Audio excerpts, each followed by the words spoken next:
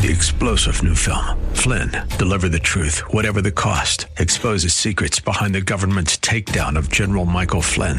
Flynn knew what the intel world had been up to. He ordered the first audit of the use of contractors. This set off alarm bells. He told the truth. He was the most dangerous person for Donald Trump to hire. They had to get rid of Flynn. Flynn, deliver the truth, whatever the cost. Available now. Watch it today. Go to salemnow.com. salemnow.com. Welcome to Grounded and Growing in Christ. I'm Dan Rhoda, a pastor of Orland Park Christian Reformed Church, and today we are going to open the Bible together to hear from God's Word. This month we are focusing on the topic of gratitude throughout the Bible, exploring how God has instructed us to flourish in the world with hearts grateful and thankful to God. To hear all of the messages in this series, please visit groundedandgrowingradio.com. There you can learn more about this audio ministry. And we'd love if you'd consider providing financial support by making a gift of any amount. If you're not part of the local church, Orland Park Christian Reformed Church welcomes you to worship with us this Sunday as we gather to worship and hear the Word of God proclaimed. You can learn more about our church at groundedandgrowingradio.com. Now let's turn together in our Bibles to explore what God has shared with us about gratitude. Our scripture today is going to come to us from Ecclesiastes chapter 2. Ecclesiastes chapter 2, beginning at verse 1. I said in my heart, "Come now, I will test you with pleasure. Enjoy yourself." But behold, this also was vanity.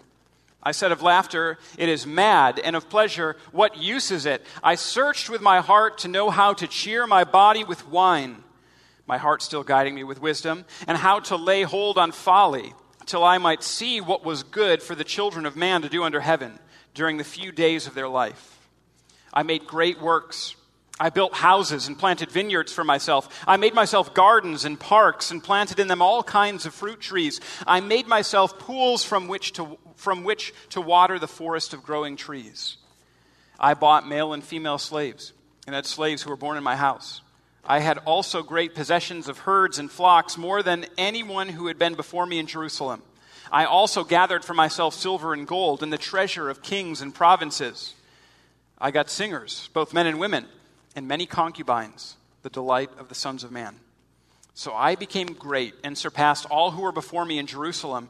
Also my wisdom remained with me, and whatever my eyes desired, I did not keep from them. I kept my heart from no pleasure, for my heart found pleasure in all my toil, and this was my reward for all my toil. Then I considered all that my hands had done, and the toil I had expended in doing it, and behold, all was vanity and a striving after wind, and there was nothing to be gained under the sun. So I turned to consider wisdom and madness and folly, for what can man do who comes after the king? Only what has already been done. Then I saw that there is more gain in wisdom than in folly, as there is more gain in light than in darkness. The wise person has his eyes in his head, but the fool walks in darkness. And yet I perceived that the same event happens to all of them. Then I said in my heart, what happens to the fool will happen to me also. Why then have I been so very wise? And I said in my heart, this is also vanity. For of the wise as of the fool there is no enduring remembrance, seeing that in the days to come all will have been long forgotten. How the wise dies just like the fool. So I hated life, because what is done under the sun was grievous to me, for all is vanity and a striving after wind. I hated all my toil, in which I toiled under the sun, seeing that I must leave it to the man who will come after me, and who knows whether he will be wise or a fool, yet he will be master of all for which I toiled and used my wisdom under the sun. This also is vanity. So I turned about and gave my heart up to despair over all the toil of my labors under the sun, because sometimes a person who has toiled with wisdom and knowledge and skill must leave everything to be enjoyed by someone who did not work for it. This also is vanity and a great evil. What has a man from all the toil and striving of heart with which he toils beneath the sun? For all his days are full of sorrow, and his work is a vexation. Even in the night his heart does not rest. This also is vanity. There's nothing better for a person than that he should eat and drink and find enjoyment in his toil. This also I saw is from the hand of God. For apart from him, who can eat or have enjoyment? For to the one who pleases him, God has given wisdom and knowledge and joy, but to the sinner he has given the business of gathering and collecting, only to give to one who pleases God. This also is vanity and a striving after the wind. Amen. Let's join together in prayer. Heavenly Father, we pray that you might enable us to understand the words that we have just heard from Ecclesiastes chapter 2. We pray that we might see these tests through which the preacher goes. We pray that we might see that we can find no ultimate satisfaction or fulfillment in either pleasure or wisdom or work, and we pray that we might find our gain in Jesus Christ and in Him alone. We pray that if anything that I say doesn't come from you, that you'd make it fall to the ground and pass away and be forgotten. And we pray that everything that is from you, that it would strengthen us and make us to trust in the finished and redeeming work of Jesus Christ, in the one who defeats death. All of this we pray in the name of Jesus. Amen. So when we last got together, we saw that the preacher, who's either Solomon or he's someone who's ghostwriting for Solomon, that the preacher decided to earnestly and with all his heart use all of his wisdom to see if there is any gain, any lasting benefit to be found under the sun. He used every part of his great wisdom and looked at everything which took place under the sun in this fallen world to see if he could find some benefit. And we learned that even with all of his wisdom, considering everything about everything, he was not able by the strength of his own intelligence or wisdom to find any lasting meaning under the sun. Today, as we take a look at chapter 2, the preacher, Solomon, or this ghostwriter for Solomon determines that he is going to put three things to the test to see if there can be any gain found in any of those places. And what we need to remember is that this preacher is always looking for gain, always looking for this lasting meaning, this lasting enjoyment, this lasting worthwhileness to life. And he decides that he's going to put it to three tests. You can see in verse 1, he says, "Come now, I will test you with pleasure." That's the first test that he goes through in this section of Scripture, the test of pleasure. And after that, he determines that he is going to put wisdom to the test. The second is the test of wisdom. And the third thing that he puts to the test is work. And so what we have before us is the test of pleasure, the test of wisdom, the test of work. These three tests make up Ecclesiastes chapter 2. It's what we're going to take a look at now.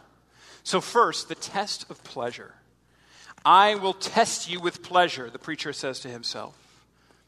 And therefore, we have the test of pleasure. This test of pleasure is the most perfectly American of all of the tests. Have you ever considered how striking it is that we live in a constitution that says that one of our natural and fundamental rights is the right to seek after pleasure, the right to pursue happiness, right? Life, liberty, and the pursuit of happiness. In the country in which we live, we say that this desire to seek after happiness or pleasure, that it's a fundamental right that we've all been given. And so that means that we as a country and as people that live in the United States often will put pleasure to the test ourselves. And so this is one of those sections of Scripture where it is just speaking so directly to us. And here's the reason. Oftentimes we will be tempted to believe that if we have just a little bit more of this or a little bit more of that, that we will find what the preacher calls gain. If I just had a little bit more, I would find gain. I'd find lasting meaning, lasting purpose. And so this first test, this test of pleasure, is extraordinarily relevant for us. And the preacher is exhaustive in the way that he takes a look at pleasure. Solomon is exhaustive in the way that he works through these various pleasures that can exist under the sun. Do you see all of the ways that he tries to test and see if pleasure is going to be enough, is going to be a place for gain? Well, the first thing that he tries is laughter, is comedy. He says in verse 2, "I said of laughter," and then talks about how it's mad, and of pleasure, what use is it? But the first thing he tries, therefore, is comedy. If I just laughed a little bit more, maybe then I could find some gain. The second one's an extraordinarily common one. The second pleasure that the preacher looks to is alcohol. Verse 3, "I searched with my heart how to cheer my body with wine." He says, "My heart still guiding me with wisdom, and how to lay hold on folly, till I might see what good for the children of man to do under heaven during the few days of their life." Today's message on Grounded and Growing in Christ will continue in just a moment. To learn more about Orland Park Christian Reformed Church, to listen to other messages from our audio ministry, or to make a financial gift of any amount, please visit groundedandgrowingradio.com. That's groundedandgrowingradio.com. This audio ministry is made possible by gifts from listeners like yourself, and we greatly appreciate all those of you who continue to make it possible to share this work with listeners across Chicagoland. Now let's return to today's message on the topic of gratitude. You see, the second thing he tries, an extraordinarily common thing to try, to find gain. Alcohol and foolishness. The two go together, right? Is there any gain to be found there? After moving past there, he tries architecture and design. Verse 4 says, I made great works. I built houses and planted vineyards for myself. And so what Solomon is saying here is, maybe if I build the most beautiful of homes and decorate it perfectly, I will find gain there. A perfectly manicured garden and lawn outside, inside so well built and designed that it would be on the cover of Architectural Digest, the sort of place that would make anyone jealous or vain. Is that gain? And then he moves on. He tries nature.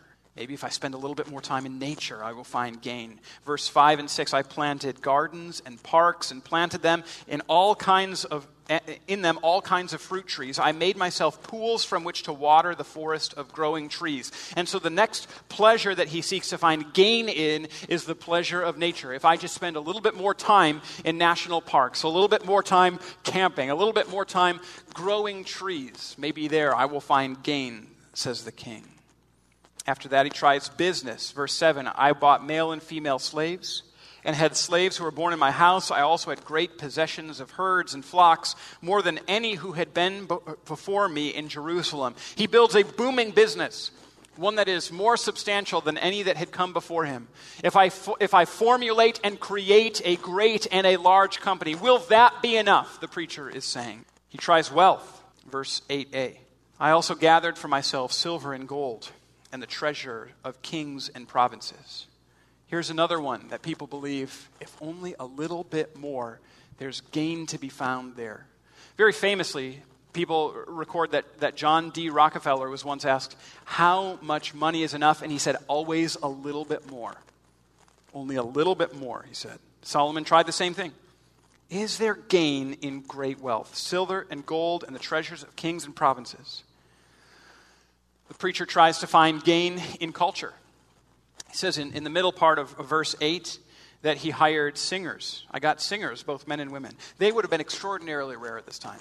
Paying people to be able to sing for you, to create culture, to create the sort of environment that was that pleasing with men and women singing all around you. This is the height, the absolute height of culture.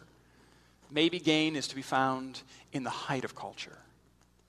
And last of all, and maybe most commonly, he tries sex.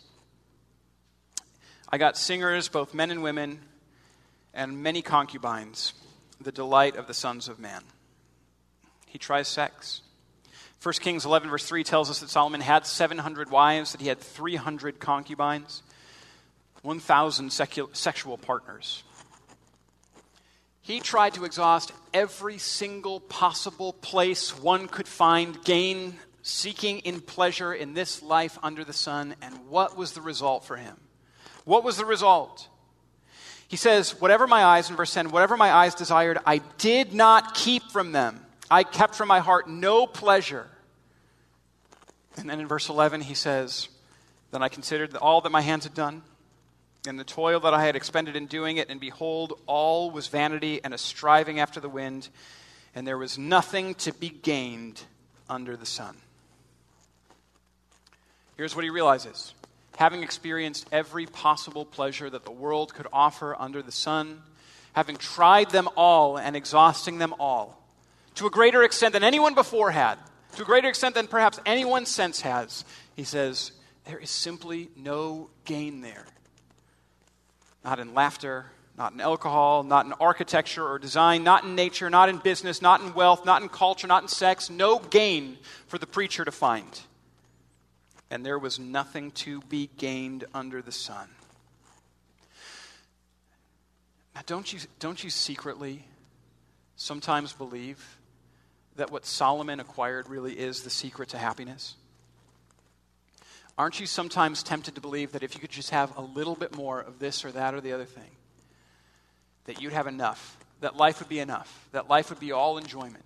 If you just had a little bit more of the pleasures that the world could offer, don't you sometimes secretly believe that if you could just laugh a little bit more, or if you could just party a little bit more, or if your home was just a little bit more well-decorated, or if you could just spend a little bit more time in nature, or if you built a successful business, or just got a little bit of a bump in your paycheck, or you were highly regarded culturally, or if you had a little bit more in the bedroom, that would satisfy you. That must be where gain is, right? Because that's what everything tells me in this culture. Every time I watch a television program, I'm told if I just acquire this one more thing, it will be enough. Well, what the preacher tells us here is, having gone through every possible pleasure that life has to offer, there is no gain there. It's not enough. No gain. Behold, all of that pleasure seeking, it's a striving after the wind. Pursue any or all of these things, and you will never possess satisfaction in them. You will never find any gain in them. And having gone through this test of pleasure, the preacher then decides that he's going to test wisdom. He circles back to what he had tried in verse 12. He says, I turned in verse 12 of chapter 2, so I turned to consider wisdom and madness and folly. He turns to consider what he had done in chapter 1, verse 12. And I applied my heart, verse 13, to seek and to search out by wisdom all that's done under heaven. This is the test of the scholar, of the academic. He's testing wisdom again to try to see if it might bring about some lasting gain for him. And at first it looks like he might have found some, right? Here's what it says.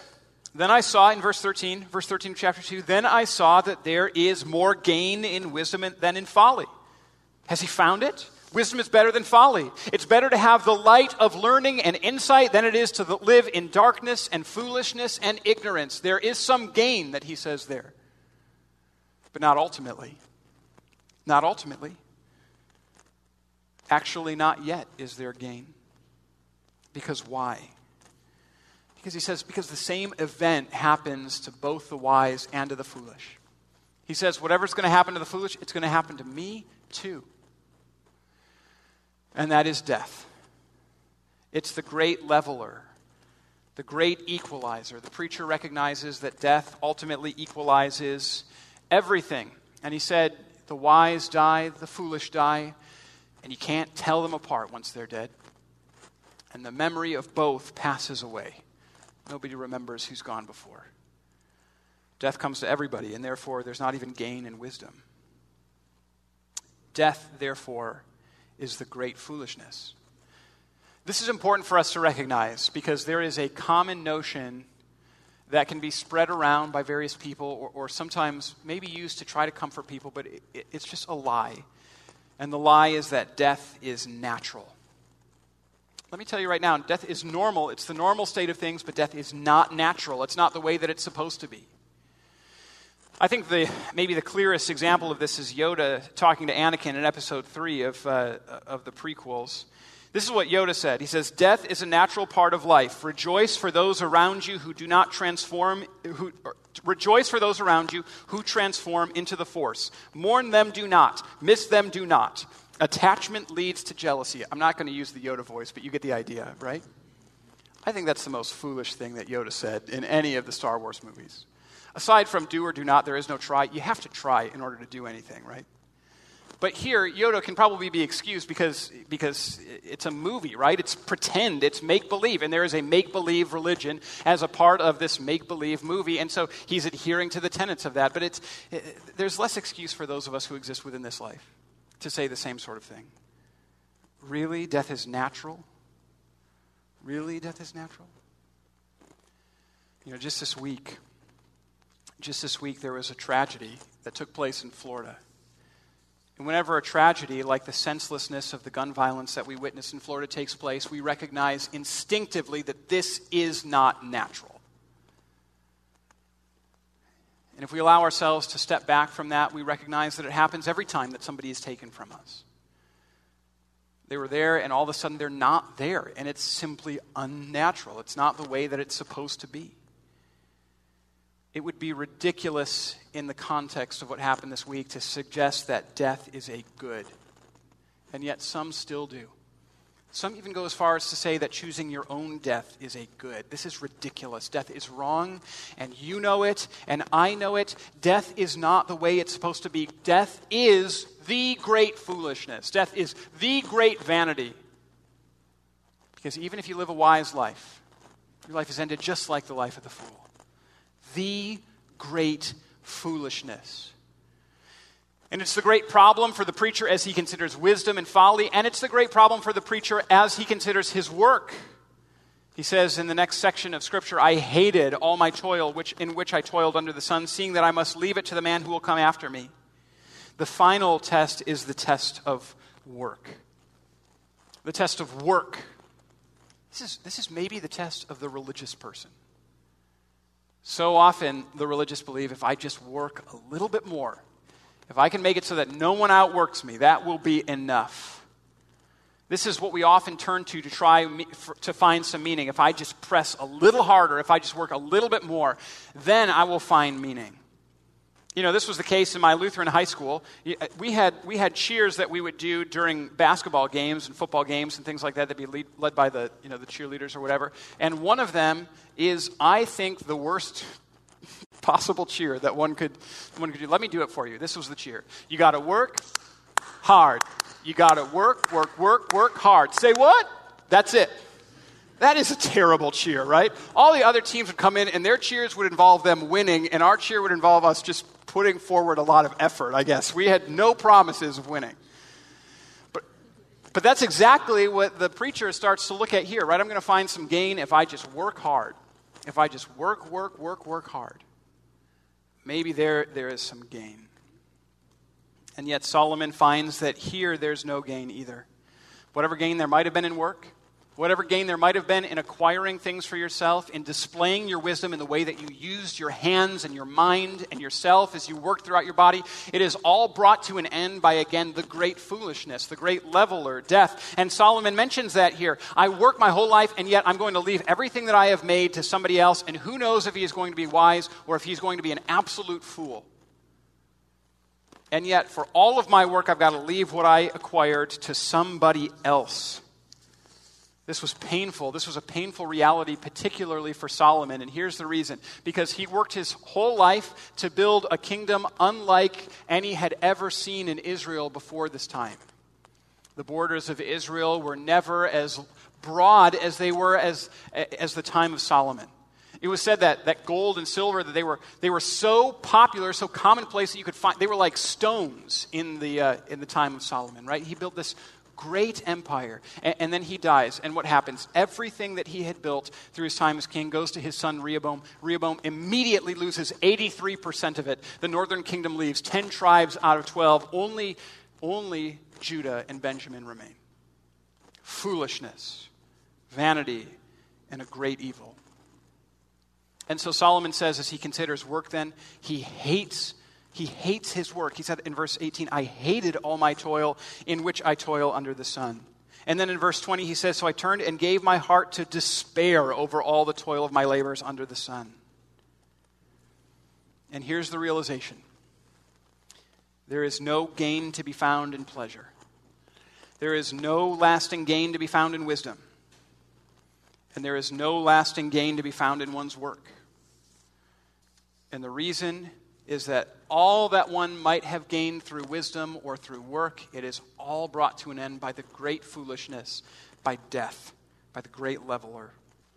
So where can we find gain then? Is there any place to find gain? Where can somebody find gain since everything at the end is leveled by the great foolishness which is death? Well, the answer is pretty obvious, isn't it? If you want to find gain, if you want to find something lasting, if you want to find something enduring, you can't do it as long as death is in charge. If you want to find some gain, you need someone to defeat death itself. If you want to find gain, you need someone to defeat death itself. Now, didn't it seem as though death was the ultimate foolishness which brought to an end Christ's ministry? It seemed like that to some of his disciples. In Luke, in the Gospel of Luke, chapter 24, there's a record of Jesus walking along the road to Emmaus with two of his disciples. And he talks to them, and they start to tell him about the things which had happened in Jerusalem that day. And they talk about Jesus and how he had lost his life. And in verse 21 of Luke chapter 24, they say, and we had hoped that he was the one to redeem Israel. My prayer is that the Lord speaks to you through his word, that we cultivate grateful hearts to him and flourish in a world searching for the hope that we find only in Jesus.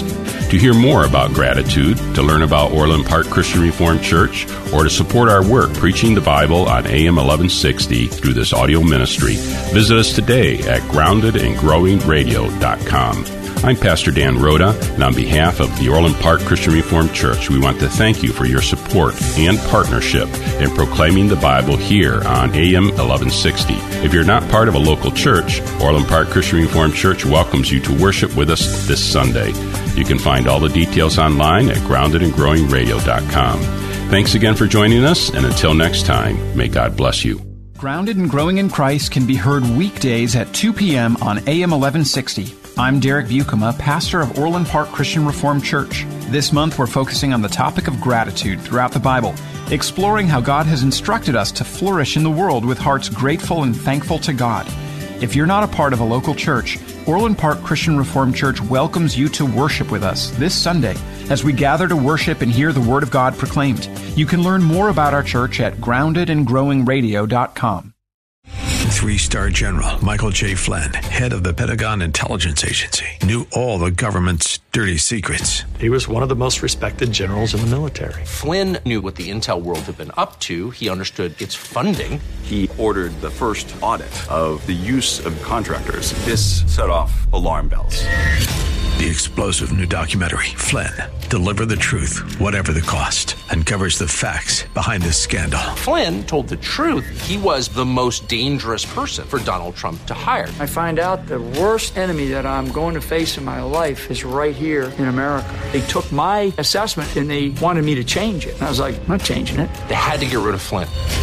With in-depth interviews, archival footage, and never-before-seen personal records of the man behind the headlines. I just felt like I was drowning. Flynn, Deliver the Truth, Whatever the Cost. Available now. Watch it today. Go to salemnow.com. salemnow.com.